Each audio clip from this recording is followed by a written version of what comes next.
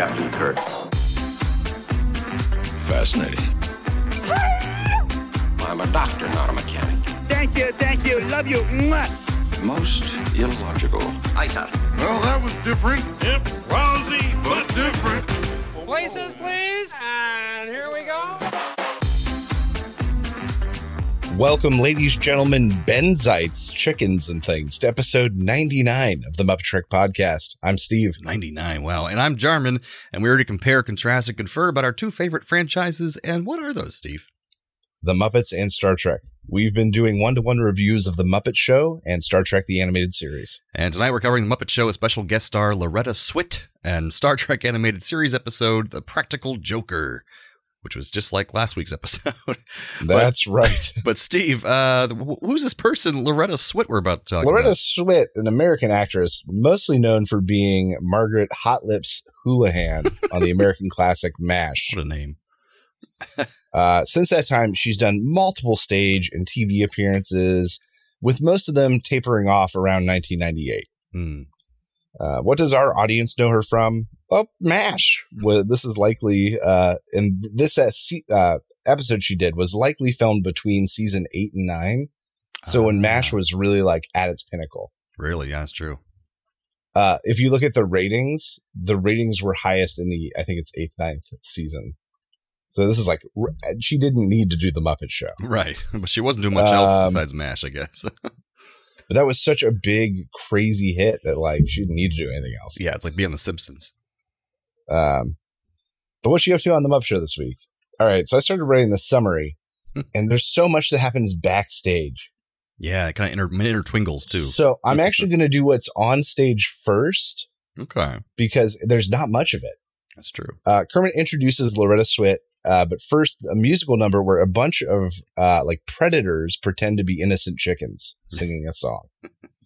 Then, presumably, the Snorers chorus hits the stage, where the audience stares at them for a minute before Kermit comes in and hauls them off.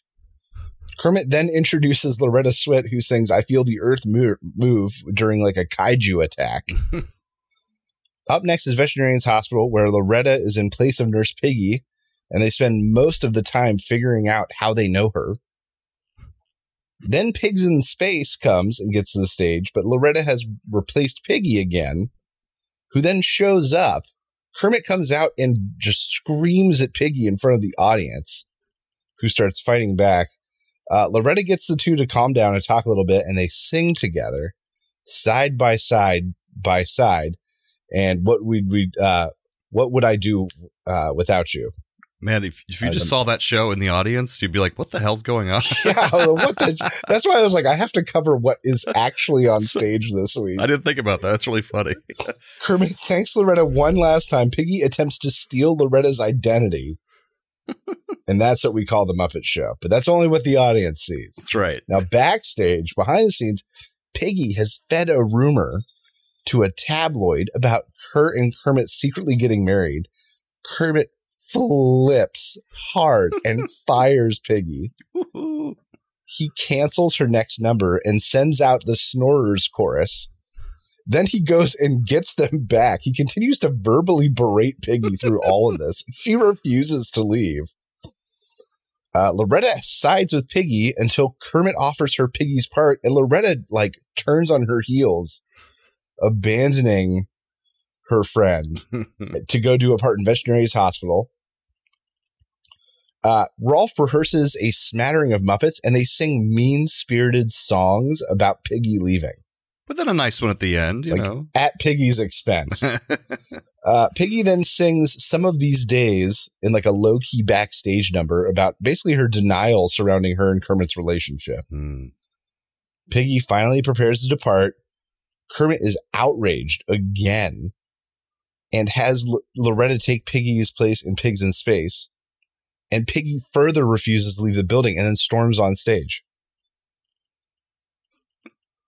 It was a crazy episode. A lot of stuff happened. Yeah, a lot of it was backstage. Not a lot on stage on the Muppet Show this week. So, Charlie, what did you think about this episode with Loretta Swit? Well, I'll get to the content of the episode in a minute, but as far as the host, Loretta Swit, not the best singer in the world, but they didn't really focus on that too much, which is good. They showed more of her comedic stylings and her talent as a comedic actress.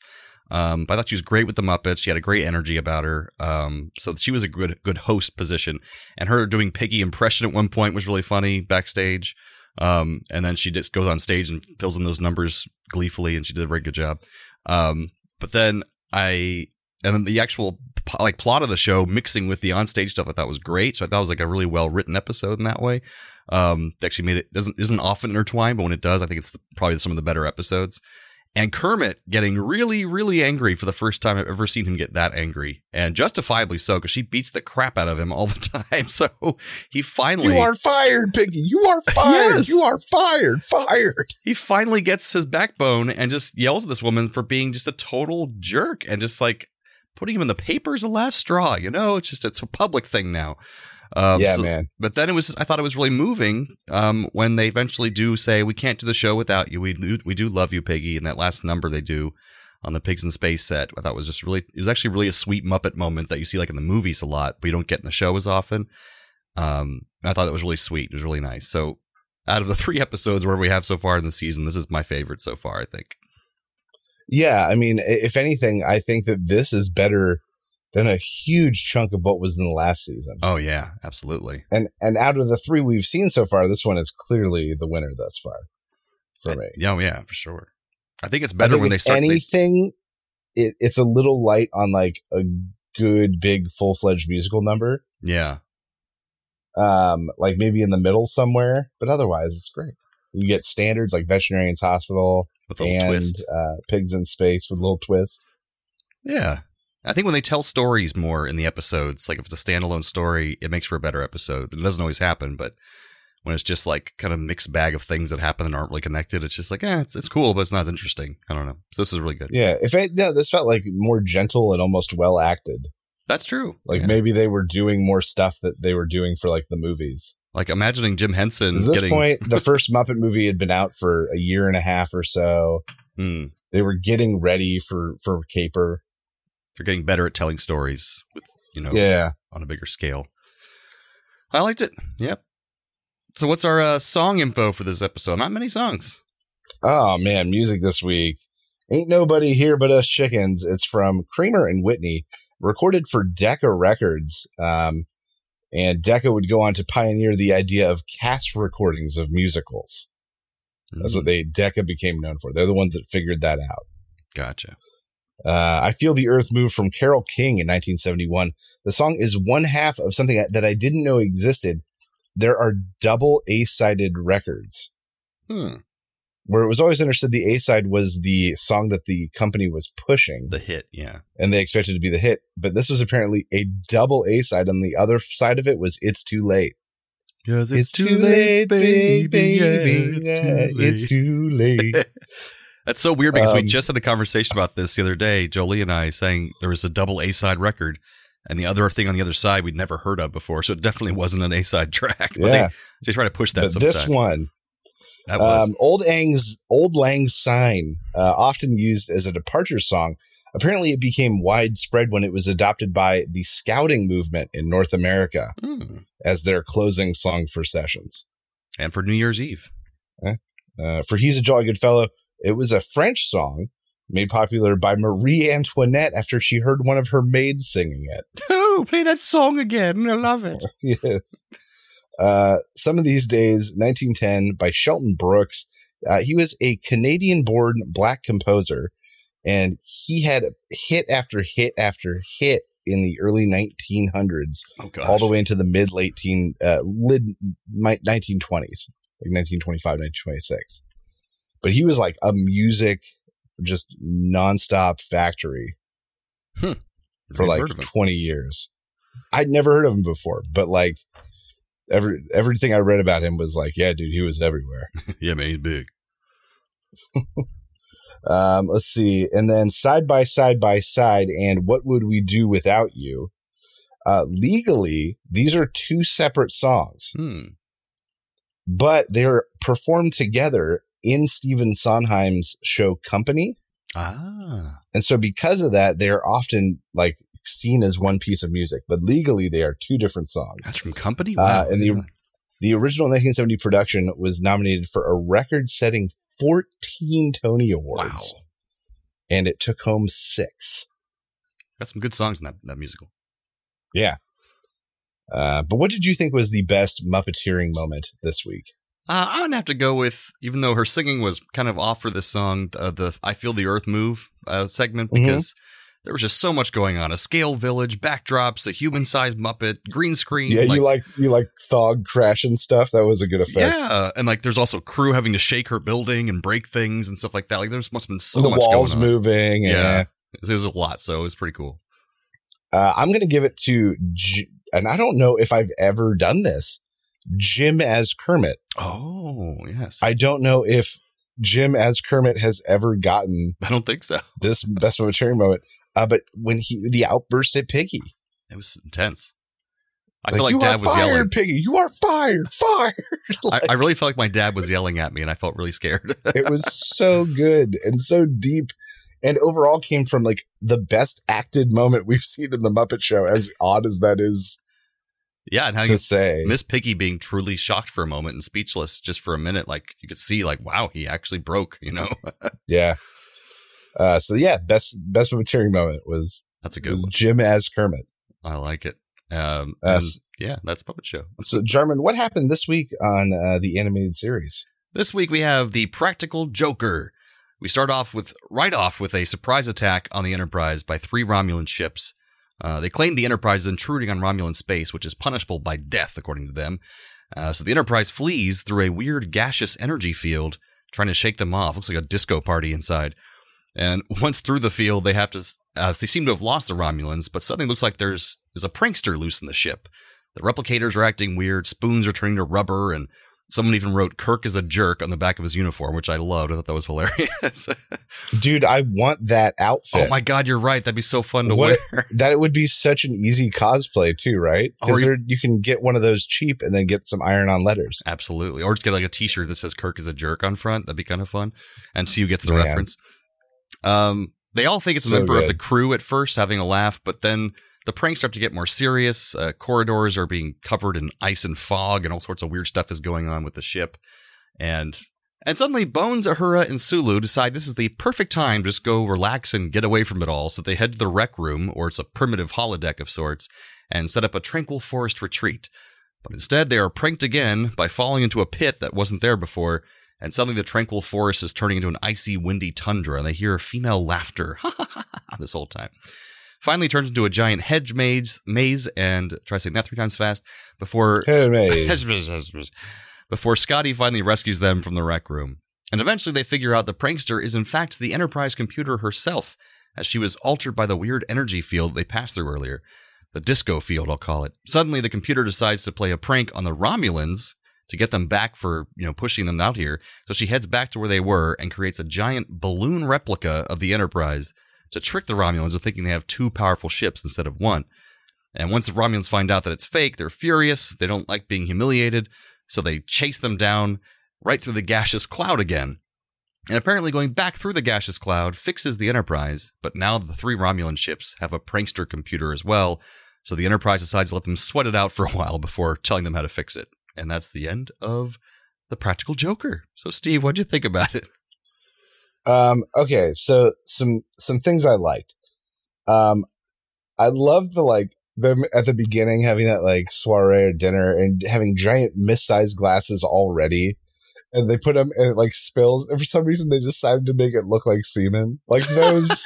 I did not notice those animators definitely knew that it was just white everywhere. And I was like, someone made a choice. Oh boy. And I just love that after everything the crew's been through, the original series, everything in canon here, that it took 3 pranks for them to finally turn on each other. Finally, everyone's about to snap because of these pranks. Kirk is a jerk. I wrote in my notes, I want a uniform with that on the back. Yes, that's great. I love just how unsuspicious Bones was, even after everything that's happened. they're in the holodeck, like on the surface of the planet, quote unquote. They hear someone evilly laughing, and Bones is just like, it's just some audio, blah, blah, blah. Let's go. It's the wind. I was like, really? After everything that happens, you're just willing to brush that off, Bones? You're a scientist. Why don't you want to look into it or something? I loved the computer taunting Kirk and making him say please.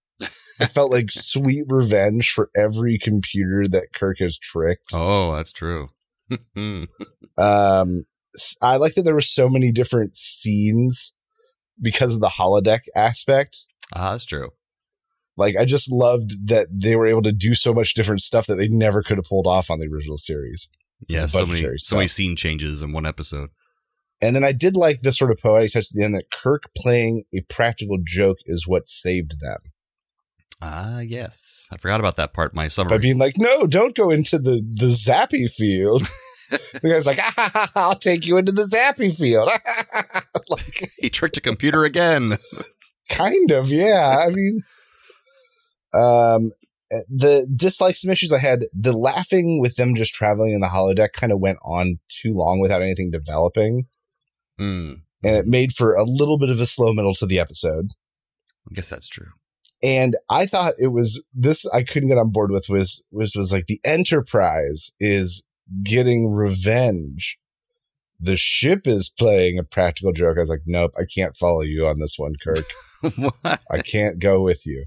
Because remember when the giant version of the ship shows up and they can't figure out why? And Kirk was like, it's the ship. You see, she's playing the greatest practical joke of all. Like, I was like, what? No, I can't go with you on Kirk. That journey. I can't do this one. I have a lot of suspension of disbelief in this show, and I can't do this Not that one. The question is, I wrote down, why do they have a giant Enterprise balloon? For parades, maybe? I don't know. What is that for? I've never seen that. Oh, man. Apparently, it shows up one more time in a book somewhere, in a novel. There's the giant Enterprise balloon. Man, I want to carry a giant inflatable version of myself around. That would be fun. Just in a backpack. So on a whim, I can pull a cord and turn around, and suddenly it's like a towering me. Of course. Meanwhile, I'm cutting the hot dog line while everyone's distracted. That's the best thing you can use it for, I guess. Evil. Oh, you see, it's Steve's greatest prank he's ever pulled. It's at a charity event. Whoa, evil. They were already giving away the hot dogs for free, and he just couldn't wait his turn. I'll take them all, ma'am. I think you might not have heard me right. I said all of them. Not a lot, all of them. I brought my own cooler. I hope that's fine. Anyway, so I thought a great, like, they call it the in medias res opening, in the middle of things were like an action opening. I was kind of chuckling and wondering what the hell was going on all the way through, like just a goofy, zany kind of episode. And I agreed some of the holodeck parts were a little slow at times, but I thought otherwise this episode kind of was well structured and went through pretty fast. And there wasn't just repetitive shit going on. It's true. Everything was different. They were always in a different setting. Yeah. And I like that Majel Barrett, who's Gene Roddenberry's wife, who plays the computer's voice all these years for decades, she got to do some fun stuff with her part, which is kind of neat. So yeah, I think of the three we've seen so far this season, though, I do think this is my favorite so far because it's so goofy and weird. Yeah, I would put this mid to high, certainly. So far, at least, like, yeah. Yeah, I mean, it's just such ridiculous. I love this when episode. Kirk almost falls on the ice in the hallway and he goes, whoops, like that. I just loved Kirk having to say please to that computer. That made me so happy. Sweet revenge. Say please, please. Say please. Pretty please with sugar on top. Sugar on top. I was like, oh, that's so good. Oh, some trivia for this episode. This is the first appearance of a holodeck called a recreation deck in this episode in the Star Wars universe. And some consider this as a prototype of the holodeck used in later shows like The Next Generation and such. None of the feature films with the original series TV cast used the recreation deck again. And Gene Roddenberry had intended to introduce a holodeck type room in the third season of the live action series, but budget constraints, as Steve mentioned, prohibited it, so they couldn't do it. This is the last appearance of the Romulans in the Star Trek franchise until the Neutral Zone on Next Generation, an episode in 1988, 14 years later. So they'd be gone for 14 years from the public consciousness. And this is the second consecutive installment to feature the concept of a practical joker following the introduction of Ari Ben Bem in last week's Bem. So yeah, we have any Trek Muppet connections this time around? Oh boy, do I. Okay, so this one's loose but hot. Loretta Swit is often mistaken for actress Sally Kellerman. Yes. There are multiple articles and mentions of this when I tried to search. And Sally Kellerman was in the second pilot for Star Trek: The Original Series when they redid the pilot. And she was the voice of Miss Finch in Follow That Bird. Oh, but Sally Kellerman. And Loretta Swit gets mistaken for her often. Yes. Now, I had thought that maybe Sally I told Kellerman her it was hot and loose. Was Sally Kellerman in the movie version of MASH, though, or was it always Loretta Swit? I thought that was the confusion, that she wasn't actually in the TV show, Sally Kellerman. But who knows? What, Sally Kellerman? Yeah. No, she was in the original. I remember quoting that factoid way back when. No, I mean, was Sally Kellerman in the movie version of MASH, and then Loretta Swit was in the TV show as Hot Lips? She? I thought that was what didn't find that. Who played Hot Lips in the movie? Oh my God. Hot Lips, MASH, the movie. I'm going to find porn by accident. Okay, that's what it was. So Sally Kellerman played Hot Lips in the movie version.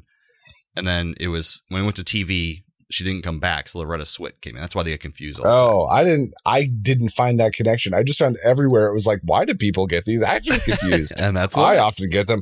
But I was like, oh, wow. Okay. They get confused. Or I guess they kind of look the same. And that was the connection I was all excited about, that I was going to see if you got it. I was so close. I was on the edge of that connection. Well, good. I've got other better connections. Go for it. That was my bad one. One of Loretta Swit's earliest television credits was for a single episode of Mission Impossible, which had Leonard Nimoy in it.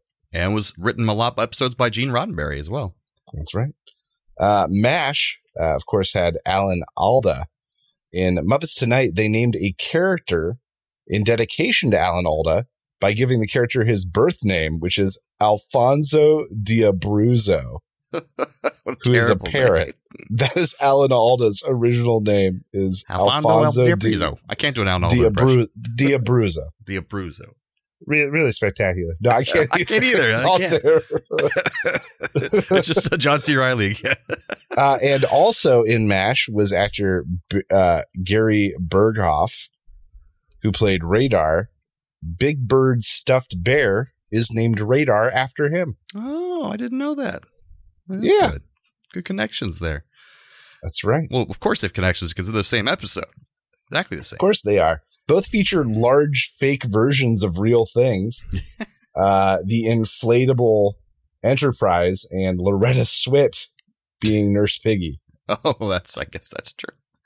Both are the leader of the show losing it on their crew. Kermit with Miss Piggy and the rest of the crew, and then Kirk finally losing it because of the pranks. Nice. Both feature the same, I said, oversized, scary things again, because again, we got Loretta Swit as First Mate Piggy in Swide Trek.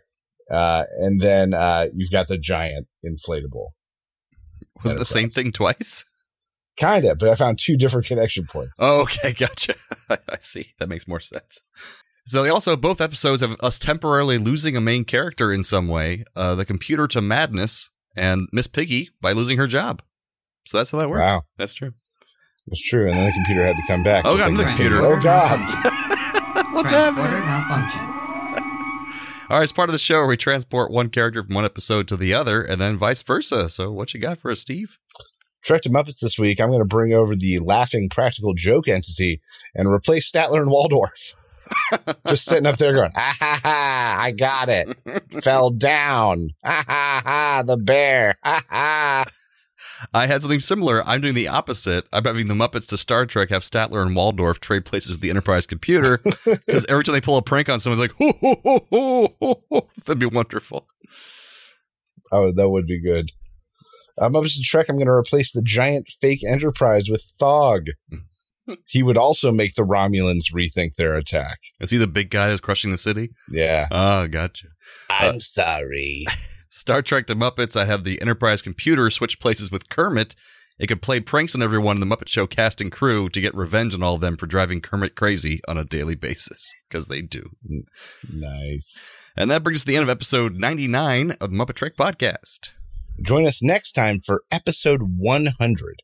And for those of you who remember every 50 episodes, we compare and contrast movies from our two favorite franchises.